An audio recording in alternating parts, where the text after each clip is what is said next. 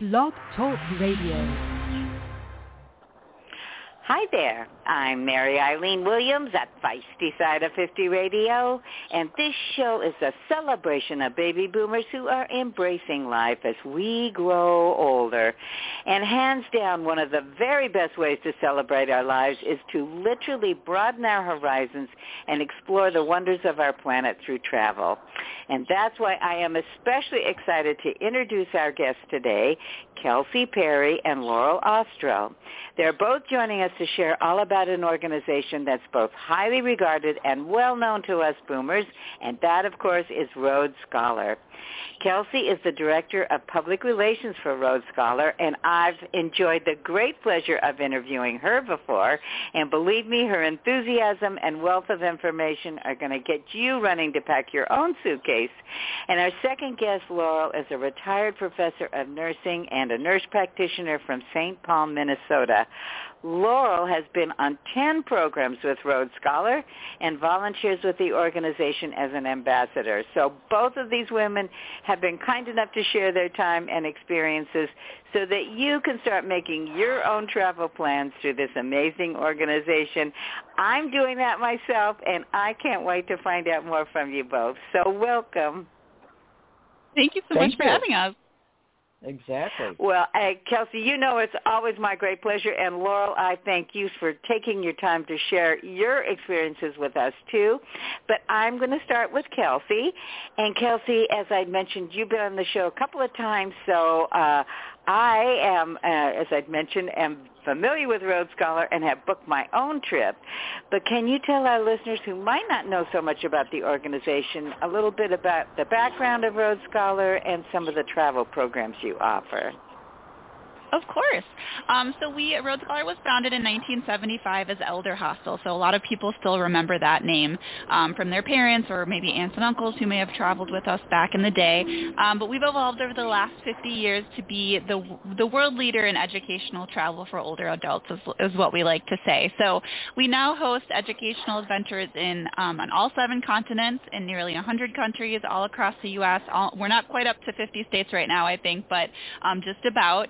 And our programs are group travel programs. So, you find the trip that you like, you sign up, you enroll in the program, and then everything is pretty much included in the price except for the flights. So, the hotels, the group leader that's with you for the extent of the program, all of the lectures, the field trips, and the meals and everything is pretty much all included. And but we're different than a commercial tour operator in that we are a nonprofit organization. So we have an educational mission, and everything we do is devoted to that educational mission. And so when you travel with us, you know that all of our programs will be focused on learning.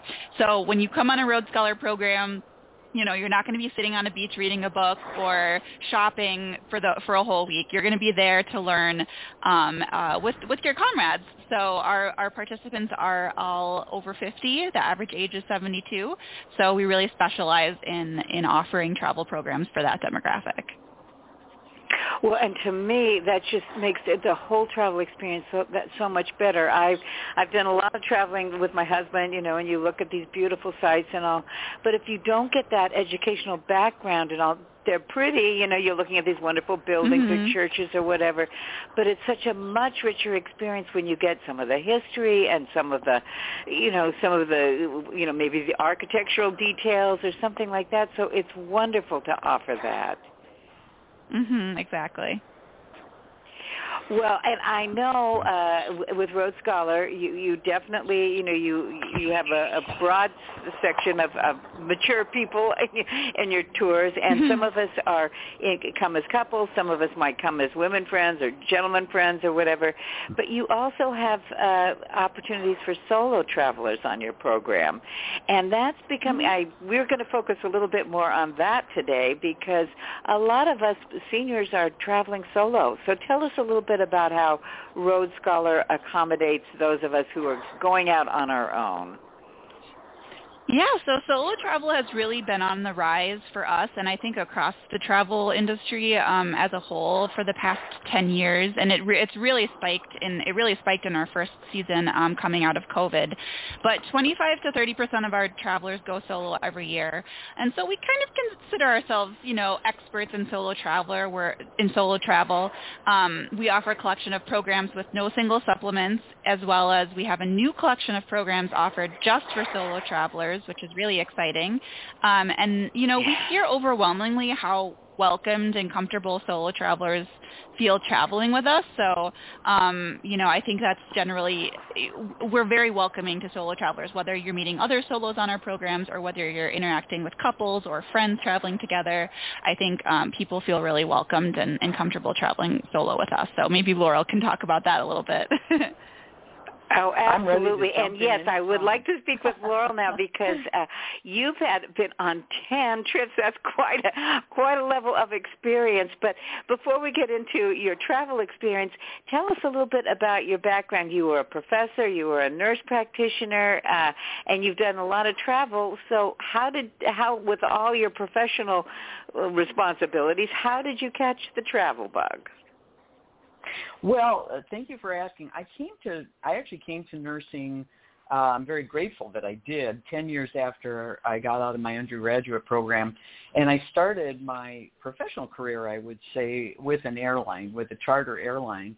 And the benefits of that when you're in your early 20s and having the access to trips many places, got my parents traveling too. But they actually did elder hostel. That's a different topic. We can talk about that. That was also influential to getting me to be very excited about Road Scholar.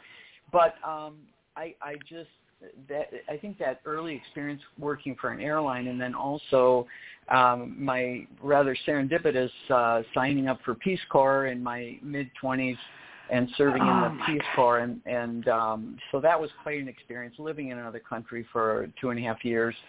And also living in Japan. My new husband at the time was, just started a job, and I said, we need to go somewhere. And so we took our 9-month-old son and we taught in Japan for 5 years. So, yeah, I do really have the travel bug, but I think that history would speak to the fact that perhaps my standards for cultural immersion, not to be arrogant in any way, I'm very humble about this, but that my standards for that experience abroad are pretty high. And so I think that's a tribute to Road Scholar, that educational aspect and in the sense of being abroad culturally, as I just returned from a solo trip to India, that speaks to the quality of the education and the experience. Yeah. Well, Laurel, I'm just going to begin with my true admiration of you for being a person in the Peace Corps, because we're probably somewhat similar in age, and everybody I knew, we were all in high school, we're going to go to the Peace Corps. None of us did. You did. I mean, my gosh, what an experience that must. And two, like you say, opened your eyes to various aspects of, different cultures and different people and different, lifetimes here on our own planet. So no wonder you caught the travel bug. But now you mentioned your parents. I do want to throw this in, Eileen, real quickly, that I also served again at the age of 60. So for your listeners who, if they can leave and they can, there certainly is also a lot of place for older adults. My parents were also in the Peace Corps in their late 60s, early 70s. So anyway, wow, that's just a little wonderful. Just to throw out there. Well, if you've got that kind of a background, and it sounds like you do, not only you but your parents, I mean, my gosh, I can see why. I know, in all modesty, you claim, but your standard for travel and learning and experiences is rather high, I would think. So tell us about maybe your first trip with Road Scholar, where you went, what you did, and how you became such a fan of this organization. Well, as I said, I really had such a positive feeling about Elder Hostel from my parents' experience. And I took to India with me a notebook that my mother had taken notes on the architecture, if I can remember, it was Jungian philosophy, the architecture of Arizona. There's one other, I think, and there were still some notes in it, and I took it with me to India. So that I had as a background. My first trip actually was, I was drawn to more active trips. It was a solo trip for me to British Columbia. And so it was Victoria and Vancouver, and it was hiking, biking, and kayaking. And it was just the diversity of the experience, of the especially the hiking is really something I enjoy a lot, and the beauty of the area. But then we did have time to visit museums and other parks at our choice. So it just, and again, I had a roommate matching. I do want to put a shout out to that, because at that point I did not, I wanted to have a roommate. It was more reasonable at that time. And so I had a lovely roommate. We had a great time, but respecting each other's boundaries, doing things, it worked out very well for me. And I actually did that twice. I did that in my first two trips and had lovely roommates both times. So I think, again, it was the education. We learned about Native American, the Native American influence and efforts to reconcile with Native American folks in Western Canada, in British Columbia, as well as kayaking and, biking, and just it was just a lot of fun. And I do have to also say the food was marvelous everywhere we go. I do have special dietary preferences. I'm not super strict, but I am vegan in my preferences, and that can be tricky. And Road Scholar has done a marvelous job with that. I think I use Road Scholar anyway. I just work with it. But, everything is done, I think, to really individualize things, which I think is very, it is group focused but individual focused. And we had somebody on this India trip who had to have a low salt diet.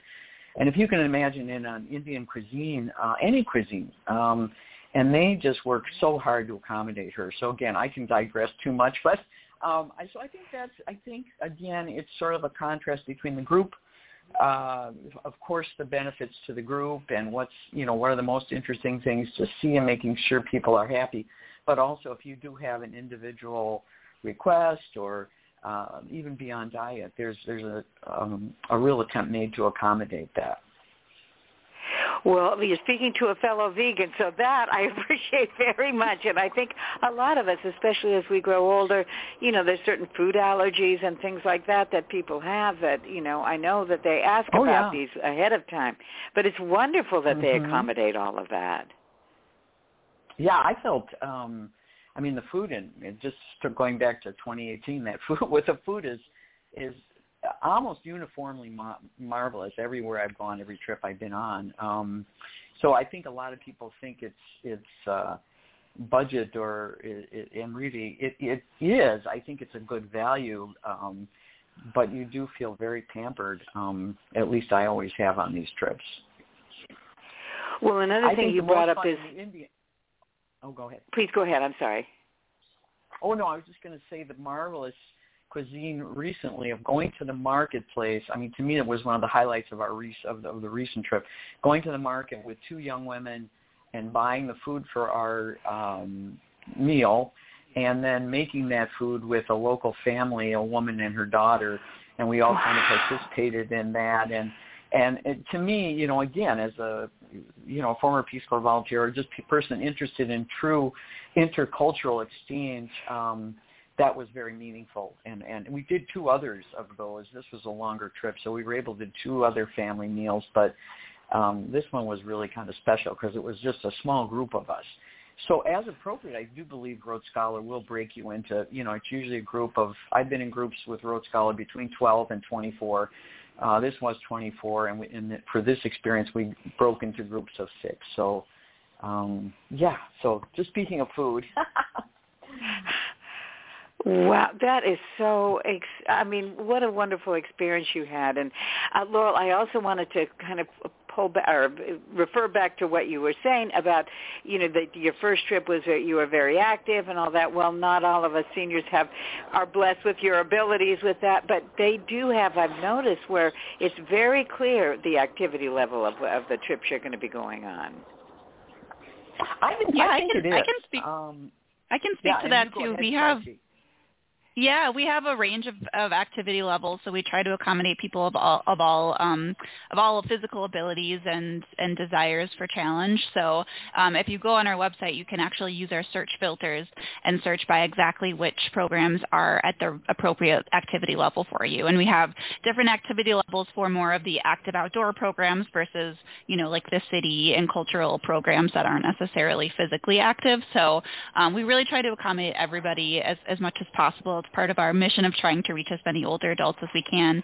And we also have online programs too. So for those who might not be able to be physically active to go out and travel anymore, those are opportunities as well. Yes, I've noticed that. I mean, there's a lot coming up that actually in the next couple of weeks because I've been on the website, and really exciting destinations that you can go to from the luxury of your own armchair. It's just so many options that you have. But and I want to get back to you, Kelsey, in a minute, but I've got a couple more questions for Laurel, and then one of them is so you've been to India, you've been to British Columbia. Do you have any other favorite destinations you might want to share? Well, I guess I've enjoyed all the trips. Going to the Azores, again, that was a hiking trip, but that was really interesting. The islands, I think it's 600 miles off of Portugal, but they're Portuguese. What was just an incredibly beautiful experience in terms of landscape and outdoors. But again, getting back to the activity level, there is another trip to the Azores, which I'm sure is active but would not be hiking per se. And so I have noticed that myself, that there are a number of trips. But yeah, the Azores were great.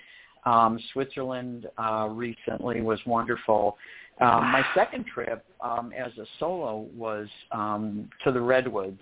And I had not been to the Redwoods, so I was able to, I drove out there by myself and visited with a cousin on the way, and then flew into Eureka, this little town right in Northern California. And that was a beautiful trip too. Just, again, just being outdoors. And the guides, I really got, the guides are so wonderful. And going back to the Azores, we had a guide who was Brazilian and British. And he's also a pop star. I mean, I don't think he's like a major pop star people would hear, but he's on Spotify. And just, so much fun. And so, obviously could speak Portuguese and take care of our needs for us and just the camaraderie with other participants. And so that was really fascinating. But they're beautiful national trips. We also, that was one I went to with my partner. We went to Oregon and hiked there. So you're opening a can of beauty here with that question. Well, I'm loving that can of beauty. And now, Kelsey, I want to ask you to add to all this wonderful information that we're getting. There was a study done, I guess, that Road Scholar did about solo traveling and others. So can you tell us a little bit about the results of the study and how it came to be? Of course. So it all really started with a blog. I work with a freelance blogger who is one of our participants, and she's become a friend over the years. She actually came on a program with me and my mom in Quebec City last year. And she, years ago, wrote a blog it was called 10 Reasons That I Travel Without My Husband or something like that. And so, and I just loved that. It was, it's got that humor to it. But it was really an insightful blog. And I started to hear more and more just kind of anecdotally about more women who were traveling without their husbands. We have a Facebook group called Women of Road Scholar, and it's like 25,000 people in the group now. And so I heard a lot in that group, that women were traveling without their husbands. And so I always kind of assumed that our solo female travelers were mostly, widows or divorcees or single women. And so I decided to dig more into that data and just see really what the numbers were. And we did a survey as well.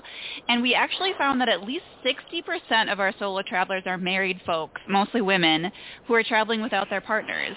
And so I was just fascinated by that. I mean, I knew that there was going to be a good chunk of people, but 60% was higher than I ever could have imagined. So So I just find that really fascinating. I find it empowering, honestly, that these women are, not letting their husbands hold them back, and they're just going out and seeing the world. And I think it really says a lot about the boomer generation that we are serving now. I think just boomer women are so independent, and, and also we're sort of at this place in the world and society where, it's sort of more, acceptable for women to travel solo, and it's not such a taboo thing. So I just think it's really a mark of the time that we're in. Well, Kelsey, that floors me to 60%. And I myself am a widow, so I've been doing, you get used to traveling solo. But I think, too, back on the time, my husband and I, that phrase, oh, you complete me, we're the same. No, we had different interests and different things that we wanted to do. So I just think it's great. And rather than, be upset that you can't do what you want to do, take a Road Scholar trip. Mm-hmm. Yeah, and it adds that sort of element. Sorry. Go ahead. No, I think it also adds that element of you're going with a group, and so you're not completely solo. You're solo maybe without your spouse, but you're not alone. Yeah, exactly. Yeah. And Laura, you were going to add to that too. Oh yeah, no, I just I was just going to throw out that there was a gentleman on our trip who was traveling without his wife. This wasn't the kind of trip she wanted to take. So I don't know how many. I don't know how many gentlemen are in that situation, but there are. I would imagine even some gentlemen, some men who do it. But yeah, I think that from the beginning, I felt like there's such a friendly attitude. If you're alone, you're not alone. So I think that's very much the case. And people who participate in these Road Scholar trips are really a self-selecting group. They want to learn. They're open to other people. They're curious about other people. Where are you from? And, even domestically, like, what is you're from Boston. Oh, that's such a beautiful city. Oh, maybe I'll make it to St. Paul sometime. There's just a real sense of immediate connection. I've found that on all my trips, so. Well, I think, like you said, the friendship, the camaraderie, the food, the activity level that's set for you, and then, too, there's a built-in sense of camaraderie not only because you're traveling together, but because you have similar interests. You've all decided you want to go to this location. It's just, I can see for solo travelers especially, but for, any traveler, actually, it's just a wonderful experience. And, boy, I could keep both of you on this forever, but I have to be aware of your time, so I don't want to do that. But Kelsey, this has been such a wonderful conversation, and can you tell our listeners where they can learn more about Road Scholar and find out more about those wonderful programs you offer? So you can head over to our website at roadscholar.org, and that's ROAD scholar.org. And if you're a solo traveler, then you can search for the word solo in the search bar, and that will pull up all kinds of information, resources, and collections for solo travelers. But you can also use our search tool if you're not a solo traveler to kind of start to figure out exactly which trip that is right for you. We have lots of search filters by mobility level and price and everything that you're looking for that can help you find the right program for you. So check it out. I definitely will. And I will tell you from personal experience, once you get on that website, just plan to be immersed in that because, I want to go here. Oh, this one looks good. Oh, that's fabulous. Oh, my gosh. It can be a rabbit hole. Yeah, really. And speaking of fabulous, I've been looking forward to this conversation. Kelsey, you're always such a delightful person filled with information and enthusiasm. And Laurel, you have a brand new super fan. My gosh, what a life you've led. And thank you for sharing all this information with us. That's fantastic. I can take all the super fans I have. I can get. Well, I hope to see you on one of those trips. We can hike together. How's that? And eat vegan food together. Okay, awesome. Yeah. Well, I appreciate it. That'd be fun. You have a wonderful Well, trip. I'm sure you listeners out there are as enthusiastic and as excited as I am. To learn more about Road Scholar, I'm going to give that website one more time, ROAD, Scholar, SCHOLAR.org, and it is a treasure trove of useful information, a feast for the eyes, and you could start planning your own ultimate getaway. Oh, go down that rabbit hole that Kelsey and I were laughing about, because, boy, you will be very excited once you get there. So thank you again to my wonderful guests, and until next time, this is Mary Eileen Williams at Feisty Side of 50 Radio, saying I'll catch you later. Bye-bye.